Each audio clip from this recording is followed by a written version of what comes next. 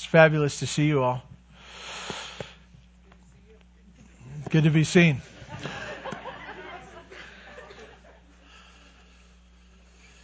I'm Kevin Bosler. I was a youth pastor here a while ago, and I turned it over to some rookie after that. Born and raised. No, not born, just raised. We're super thankful to be here.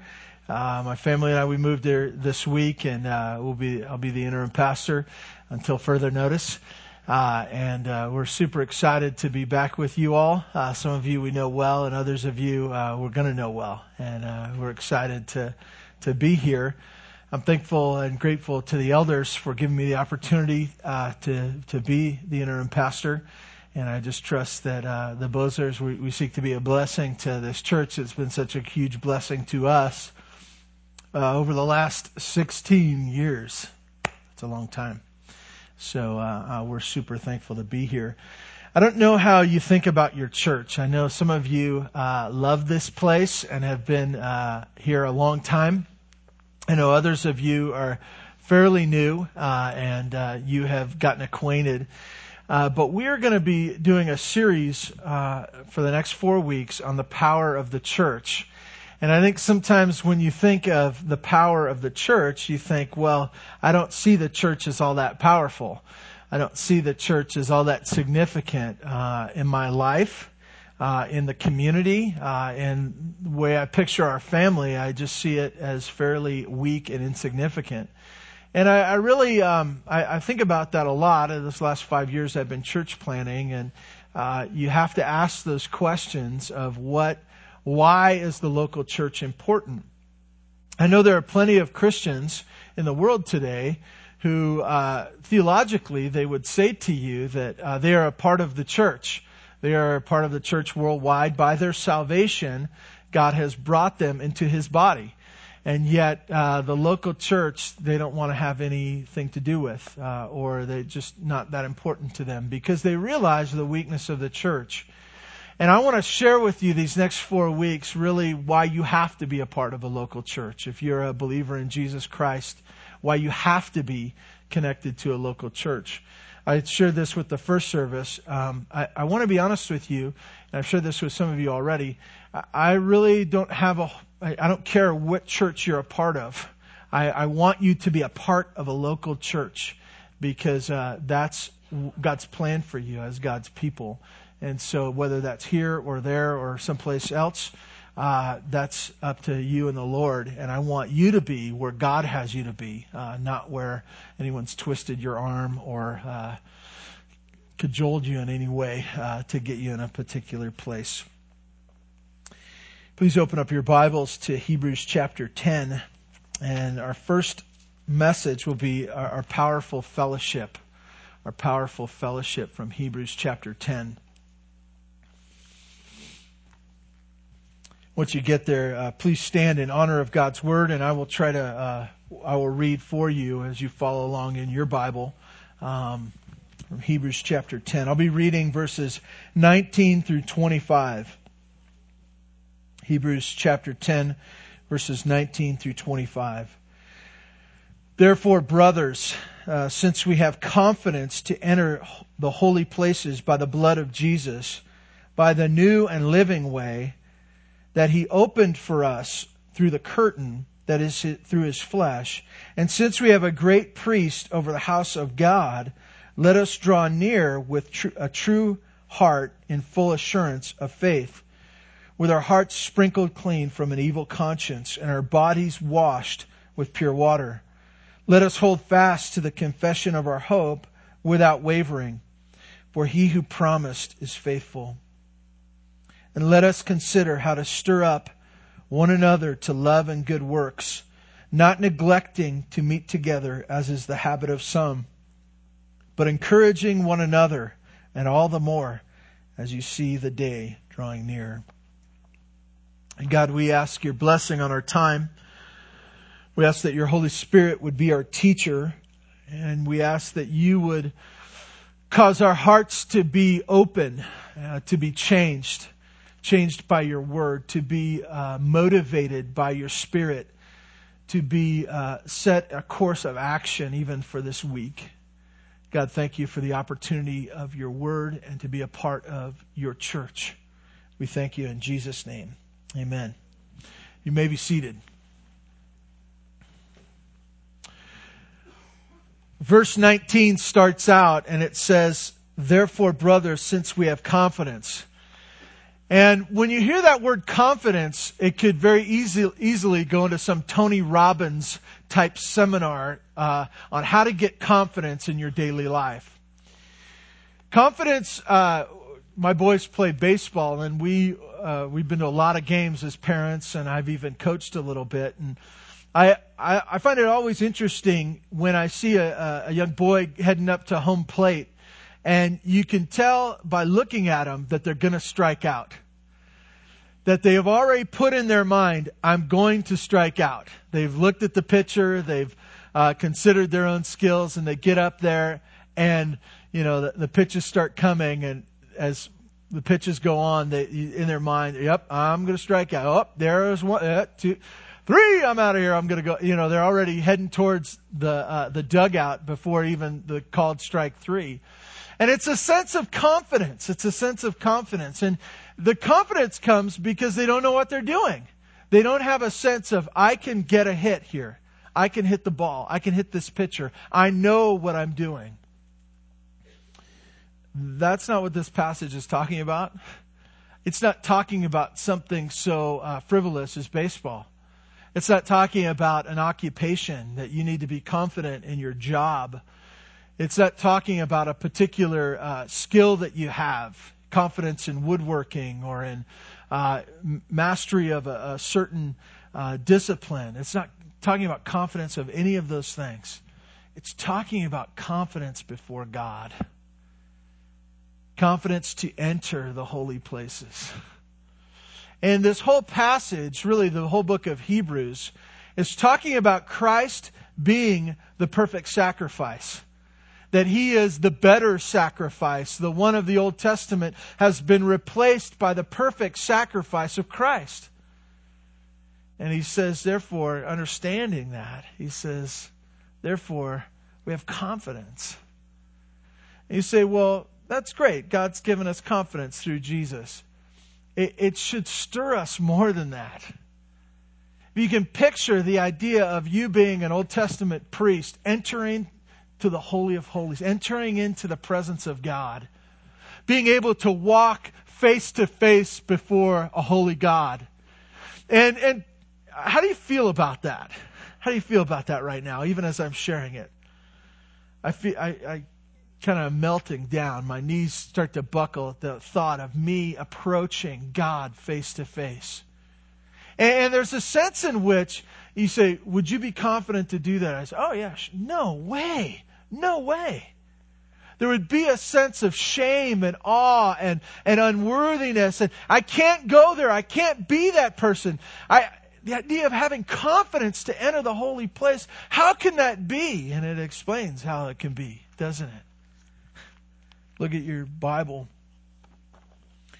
Since we have confidence to enter the holy places by the blood of Jesus. By the blood of Jesus. The confidence does not come because you're good enough, right? I don't know if you've shared about Christ with someone, but the line of thinking always goes, have you accepted Christ? Well, no, not really. And, I sort of, maybe kind of, do you know you're going to have to approach God someday? Well, yeah, go to heaven. I think I can do that. Well, why do you think He would allow you in? And you say, well, because I'm not that bad. I'm not that bad. I know a lot of people that are filthy, dirty in their sins and stuff. I know a lot of people. In fact, I work out at the prison, and those people are bad. Those people are filthy. And you see, those people shouldn't be able to approach God, go to heaven. But I'm not that bad. Look at this. Look at this passage again, okay? It is not written, God did not inspire His word to say, therefore, brothers, since we have confidence to enter the holy places by not being that bad. By not being that bad. He doesn't say that, does He? He doesn't say anything about you and what you've done. By the blood of Jesus.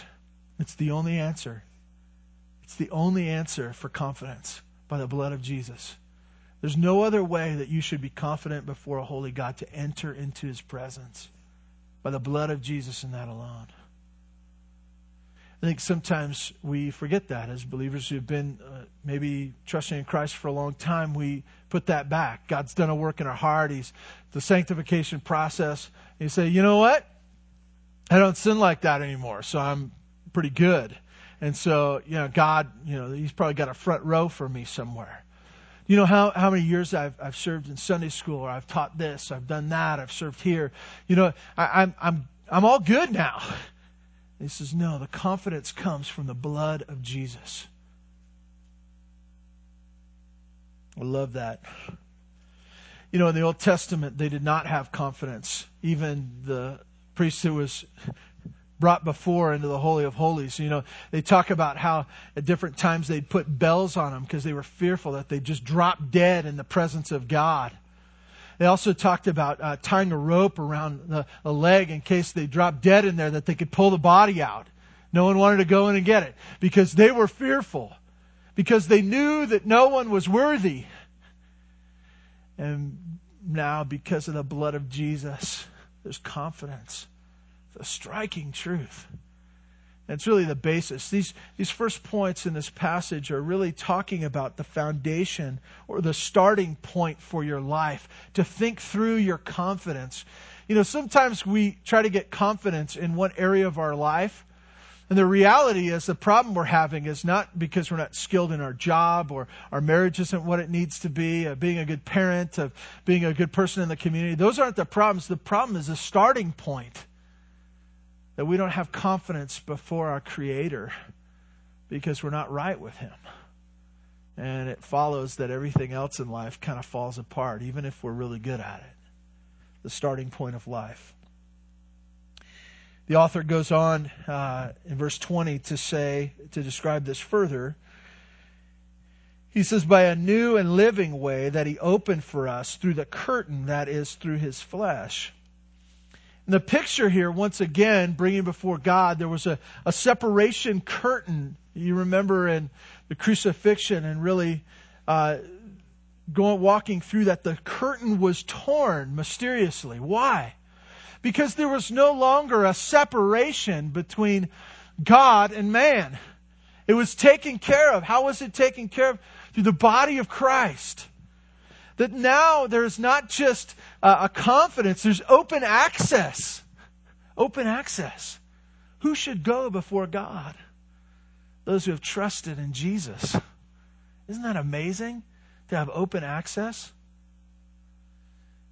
I had that feeling again. Some of you who live in town know about this feeling. It's been chaotic at our house, and we've had a lot of details to do the last few days, and hadn't really gotten that whole gate pass thing taken care of. And you come up to the gate and you're like, oh, do I have the right ticket? Is my pass still good? And there's that fear that I'm going to be left out. There's a gate I have to pass through. I want to tell you, open access to God. There's nothing you can do. That you have open access to Him because it's already been done in Christ. It's amazing. He parallels this between the Old Testament sacrificial system. It's hard for us to get this through our head. He says that there's a new and living way. And the Old Testament, can you picture a day that they would sacrifice where all of us, all of Bear Valley Church would come and sacrifice? What if we did it right here? One lamb per family. It'd be a slaughterhouse, and we'd bring the lamb, and we'd kill the lamb, and the blood would be spilled everywhere. It would not be a pretty picture. It would not be a pretty picture if we just did one. But can you imagine bringing dozens through here, dozens, and just killing them, and the picture of that in our mind? It's interesting that he says a new and living way when he's referring to a sacrifice, because what's interesting about sacrifices is once they're dead, right? They don't put them in the freezer and we'll catch you next year when we have to do this, right? Had to get another one. And the difference is that Jesus is a different sacrifice. This open access is through Jesus, the new and living way that he opened for us through the curtain, that is, through his flesh. Not only that, but in verse 21 it says this, and since we have a great priest over the house of God. You see, we have confidence, we have access, and we have continued access. That now, in this relationship we have between us and holy God, we have his Son Jesus standing in between, making sure that the access remains open forever. Forever. You see, this is the starting point and foundation of us to live in the church. Saved by the blood of Jesus, made right, gained confidence, have open access to the Father. And that access remains through the priest that we have that stands in between. So how should we live? Verse 22, we really look at the ingredients for today. The ingredients for today. If you look down at verse 22, it says, let us. And that really should perk us. It says, oh, this is something we're supposed to do. The first 3 points I brought up, those were just things we're supposed to think, right? Now it's some things we're supposed to do. Put it on your list of things to do. Put it on, so this is something that I have to do. Sometimes it's hard to just think right? You know, you're like, was there something I can do, something physical that I can be about? Sometimes I get confused on what I'm supposed to think, but what am I supposed to do? Think this and then do this. Okay, this is what he's getting to. Let us. And it says us, right? Is the church personal or is it corporate? Is it together or is it individual? Yes, right? It's a team effort, right?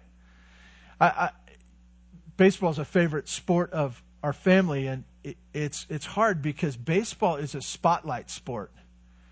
When the ball's hit to the center fielder, sets up to catch it, and he misses it, does anyone not know who made the mistake? Everybody knows, right? Batter gets up to bat, hits a home run. Does anybody wonder who threw that pitch? The pitcher did. And when there's a sense in which everybody knows when the team falls apart, and any one person really can lose the game for them. I want you to get this picture in your mind that you have an important part and role to the strength of the church, and yet it's not about you. It's about us. It's about us coming together to be the church.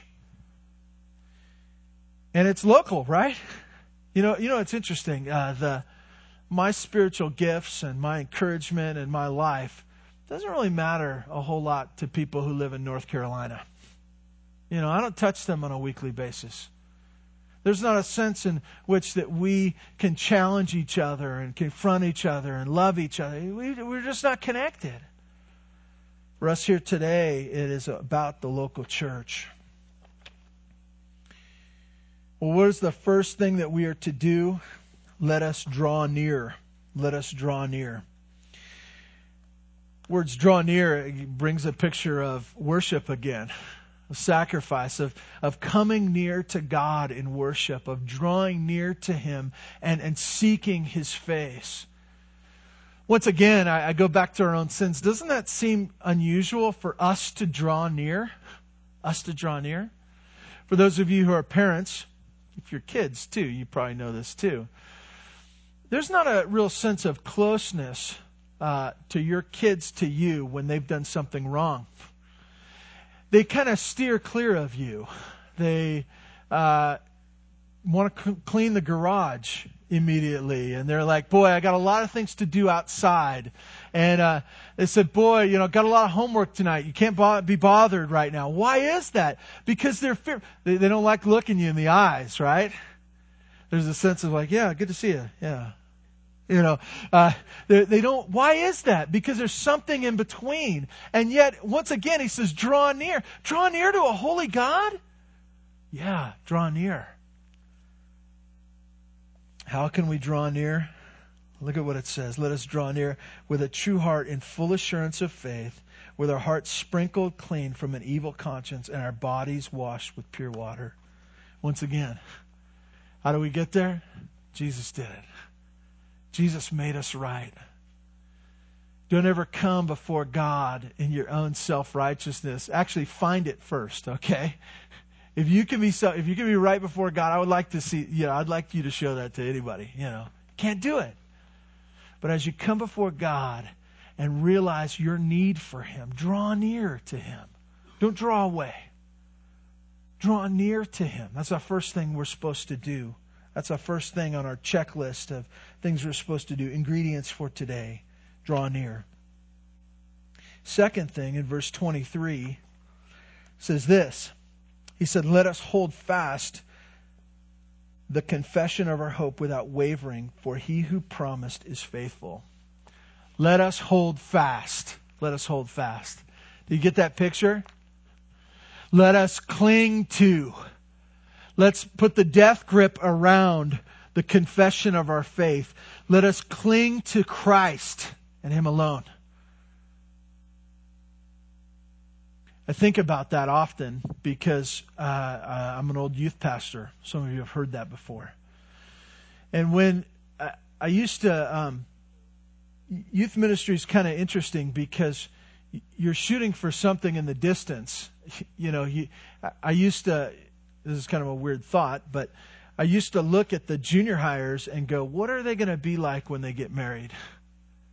What are they going to be like when they're parents of their own?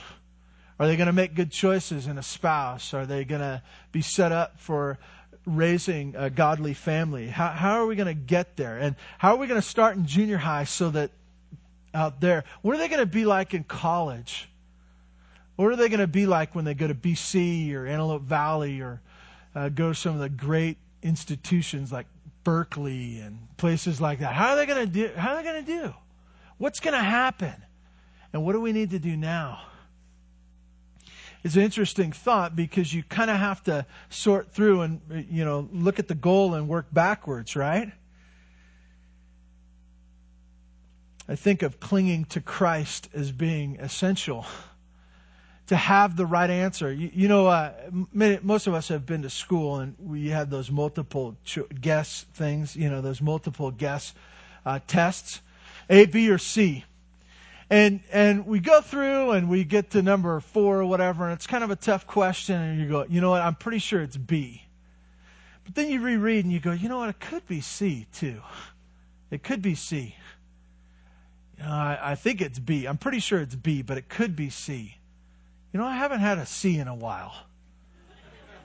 Maybe they're trying to trick me. I bet you it is a C now that I'm thinking about it. And you have B already, and then you take your number 2, you pull that eraser out, and you get there, and you say, I'm going to do C. And then you look, A's looking pretty good too. I don't know. I'm sticking with C, but I think B's the right answer. And you get that test back, and you go, it was B! And I had the right answer. Yet I exchanged it for the wrong answer. That's the simplicity of what needs to happen in our hearts, is that we need to cling to that confession of our faith, cling to Christ. To get the answer of the gospel, to close our book, put our pencil on top and say, I'm done. I've made my choice. Is that your final answer? Yes, it's my final answer. Are you sure? Yes, I am sure. But what about this? I'm still sticking with B, okay? I'm still sticking with the right answer. He says, cling to Christ. It's hard because the longer I was raised in the church. I heard the story of Christ from a small boy. It's part of a youth group. I sang songs junior high and high school and went to camps. And there's a sense in which it seems boring to have the same answer. It has the same answer. It seems like, hey, maybe I should try something new. I've been doing this for a while now. I've had the same answer. It's just not very, to say B the whole time, it just seems kind of boring. B for boring.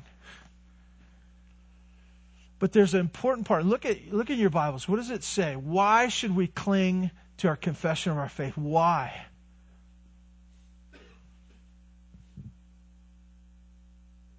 Because He's faithful.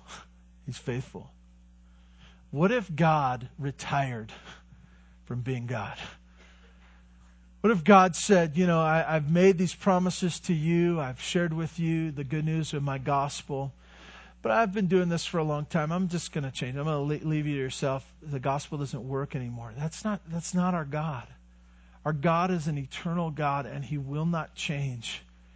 And so our answer shouldn't change either. It may take you a long time to come to the right answer, but once you get it, cling to it. Death grip. I will die with this answer. And really, I'll live with this answer as well in eternity. Cling to Christ. Draw near to God, cling to Christ. And then thirdly, focus on others. Focus on others. It does not have you in here. And I think it's interesting. It talks about really the first section I've gone through is really fellowship with God, right? It's us having a relationship with God. And you know what? Our relationship with God gives a basis for our relationship and really a motive for our relationship with one another. Look at it. Look at what it says.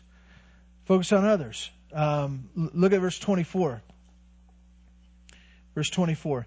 And let us consider how we should stir one another to love and good works. You know what? The point of your faith is not that you would do what's right. It's not that you would receive the benefit.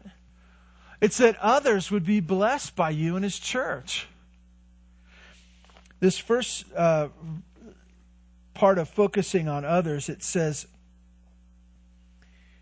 let us consider how to stir up one another. The idea of stirring up, in other translations, it says spur. It says spur. It's good. It's a good word. Except for the fact I'm in an equestrian community. And when you think of spurs, you're thinking, yeah, those pokey things that you jab in the ribs of a horse. And so you're going, I'd love to do that at church. I'm going to come with my pokey things and get on people, get moving. So you say, our culture's a lot different now. I'm bringing a taser, I said serve, The idea of stirring up is the idea of agitation. Agitation. I fear saying that word. Some of you we're going, agitation? I love doing that. I'm a little sibling, little brother or sister. Agitation, that's what I do best. And some of us think that's kind of our what God has created us for. That we have the spiritual gift of agitation. That we're to stir the pot. In fact, it's interesting. The last 5 years we've been up in the Bay Area, and they've had some riots in Oakland, and they're not planning on stopping anytime soon. They've got some hurdles and some challenges for the future. But things would happen, different cases would come forward, different things that people would come and they would protest against. And you know what happened? They found out that there are different groups that pay their workers or whatever to go in and really get in this mob of people protesting. They come in wearing masks. They get in the middle. They take off their masks. And then they start, yeah! And they get them all wound up. They start vandalizing, throwing rocks through windows and burning things. And then once it gets really wound up, they put their masks back on and they bail out and they go out the side door and everyone else gets in trouble. The whole place goes on fire and the police have to deal with it. You know what? That happens in the church. Sorry to say. People say, you know what? I have the gift of agitation. I have the gift of agitation that I come in and I stir things up and I don't care where it goes. There's a very important connection here to this agitation. If you are doing this right, there is something that will happen. What is it? What is it? Look down at your Bibles. It's not on my forehead. We could write a lot of things on there, but love, good works. Love and good works. You see, if I'm doing this right, and if I am agitating and stirring you up and spurring you on, if I'm doing this right in your life, I'm agitating you in just such a way that out of your life is pouring more love and more good works. That's a blessing, isn't it, when you have people like that in your life? That's a huge blessing when they come and they encourage you and spur you on in such a way that good stuff comes out of your life. You know what? If you are creating sin in someone else's life, stop doing what you're doing. You're doing wrong. You're doing wrong. This agitation, this stirring up is meant for the benefit of somebody else, and not just for their benefit, but really that it would go on out farther in love and good works. Isn't that cool? Isn't that cool? Pretty obvious, but you can't do this just high-fiving in the hallway. You know, you can't just say, "Hey, good to see you." Boom, gone. You know, that's not enough to stir or spur. That's not enough. And he follows it up with what? He says, let us stir or spur, but let us also meet. Verse 25. Not neglecting to meet together, as is the habit of some. Can't do home church. Can't do home church. You can have a home church, but that's with other people there. It's not just you in your bedroom. I have a personal relationship. Just me and God. Great. We'll bring you and God to your church and get involved, because this is His model. It's to be involved. And the stirring and spurring is supposed to go beyond you, being connected with one another. This is a beautiful thing of the church as we meet together. There should be a sense of change that happens as we meet week after week. Sometimes dramatic, just sometimes subtle. But the idea is that we would focus on others. It is so important for us to get out of the mindset of coming to church and saying, I didn't get much out of that. It was just okay. Did you talk to anybody? Did you spur anybody on? We're going to get to the other word here in a minute, but did you do any of that other word that we're going to get to in a minute? Were you a part of the body? You know, it's too easy to bolt out the back door. Say, those people are they're kind of hard to deal with. Yeah, so are you. But by the grace of God, He gives us access. He gives us a relationship. He gives us confidence and an ongoing such that we can be the body of Christ. Isn't that amazing? It's staggering that He would allow us to have a part of what He is doing. Well, a third thing. Let us stir or spur. Let us meet. Let us encourage. Last part of verse 25 says this, but encouraging one another, and all the more as you see the day drawing near. I think that as believers in Christ, as people attempting to be His church, I just hear a lot of people say, I'm just having a bad day. Depressed, discouraged, want to quit. That's why God's people need to be the best encouragers around. There's a difficulty with encouraging sometimes. For instance, if I'm going to high school, which would be funny in and of itself. If I was going to high school, I was struggling in my math class. I was taking geometry. Some of you take geometry a little before that. But I was taking geometry junior year of high school, and I'm struggling. And someone says, well, how are you doing in geometry? You say, well, I'm sure discouraged about my geometry class. And they come to me and they say, you can make it. You can do it. I'm on your team. I'm praying for you. And I fail the class. There's a reality that I may not be able to do it. There are things in life. Sometimes we encourage people off the cliff, don't we? Or, you're saying, I don't know if I can fly. Yes, you can. Yes, you can. Just do it. No, you can't. The courage here is not that you can do something that God never intended you to do. The encouragement here is back to the gospel of Jesus Christ. You're forgiven. You're washed clean. You have open access to the God of the universe, that He remains your priest to stand in between you, Christ in between the Father and you. That's encouragement. That's good. This is eternal. The one you have is faithful. This is good stuff. Life may be terrible, but the stuff that matters, the foundation, the starting point, is all good. And that's the encouragement that we can hand each other. One last point. It's a sub-point. It's a little point, but it's a big point. What does it say in there? Encourage each other when? One another. More and more. Because the day's approaching.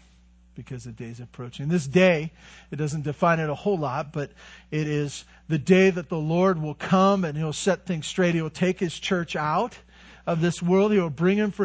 It is the day when all days are over. You know, it's the final bell. It's the final bell. And because there's a final bell, a final tick on the clock, He says, do this, encourage each other more and more. Why? Well, it's real simple. You know, in football, there's 4 quarters, right? And the coach will always talk about fourth quarter is the most important quarter. You can't give up. Why? Because in the fourth quarter, you've been playing 3 quarters already, and you're tired. You know, there's cuts and bruises. You're sweaty. You've been pounded, and there's a sense of saying, you know, maybe it's time to go get pizza. Maybe it's time to quit. And you're in that fourth quarter, and you're saying, I want to quit. He says, but if you quit now, you'll lose the game. It's more important. The day's coming. The last second's there. I love football, you know, not a whole lot, but they have this cool thing called a 2-minute warning. It's at the end, right? And everyone kind of takes a last breather, 2 minutes. It's all there's left in the game. It's all they have. And so there's 2 minutes to go. You got to finish the game. And that's what we need to remember. There's a day coming, and you say, well, when is it going to come? I'll tell you the exact, no, I'll tell you the exact, I don't know. All I know this is that, you know, 5 years ago when I left, we're 5 years closer today. Isn't that amazing? Isn't that amazing? When's the Lord going to return? I don't know. I know He is. Their day's coming. It's closer. I had an interesting picture. This last January, February, or whatever, I got to share with junior hires, middle schoolers at wherever we were, from Bear Valley Church. And it was overwhelming to me to see these kids because I see my son Caleb, I see him there. And then I start seeing some of these other kids of parents, some of you, and I'm going, they're all in junior high now. This is crazy. And I remember that some of us used to meet at Denny's in town 10 years ago. I don't know. And we used to meet, and boy, there were some great theological discussions in the corner booth in Denny's in the morning. And we'd sit around and go, man, I got all these kids at our house. They're about this big, you know. And what do we do? I don't know. What are you doing? I don't know. You know, and we don't know what we're doing. And I thought about that, and we tried to encourage each other and trust God and even share a little bit of what we thought each other should do and really try to encourage each other. And I thought, boy, we needed that then. And then I look out and I go, we need it now. We need it now. It was significant back then, but now our kids are in junior high, middle school. We need it now. We need the Lord now. And I think about how things go on, and as time progresses, there's an ever-increasing need for us to encourage one another. Why? Because as time goes on, it's easy to quit. It's easy to quit and say, I'm done. I'm retired. I give up. But when you're in the fourth quarter, when you're at the 2-minute warning, it's not time to quit. It's time to finish. It's time to finish. These are the things that we should be doing as a church. Let me pray that God would remind us of these things in our week to come. God, thank you for your church. Thank you for the beauty of your design of the local church. And Lord, we ask that you would encourage us and motivate us to do this. God, if we have been self-focused or forgetting the gospel and neglecting you, God, draw us back to what we should be. God, thank you for your word. It's a joy to know the right answer. God, help us to understand you better, and through your Holy Spirit, be given the strength to obey. God, thank you, and may you bless Bear Valley Church. Pray this in Jesus' name. Amen. Amen. Thank you for listening. Have a great week.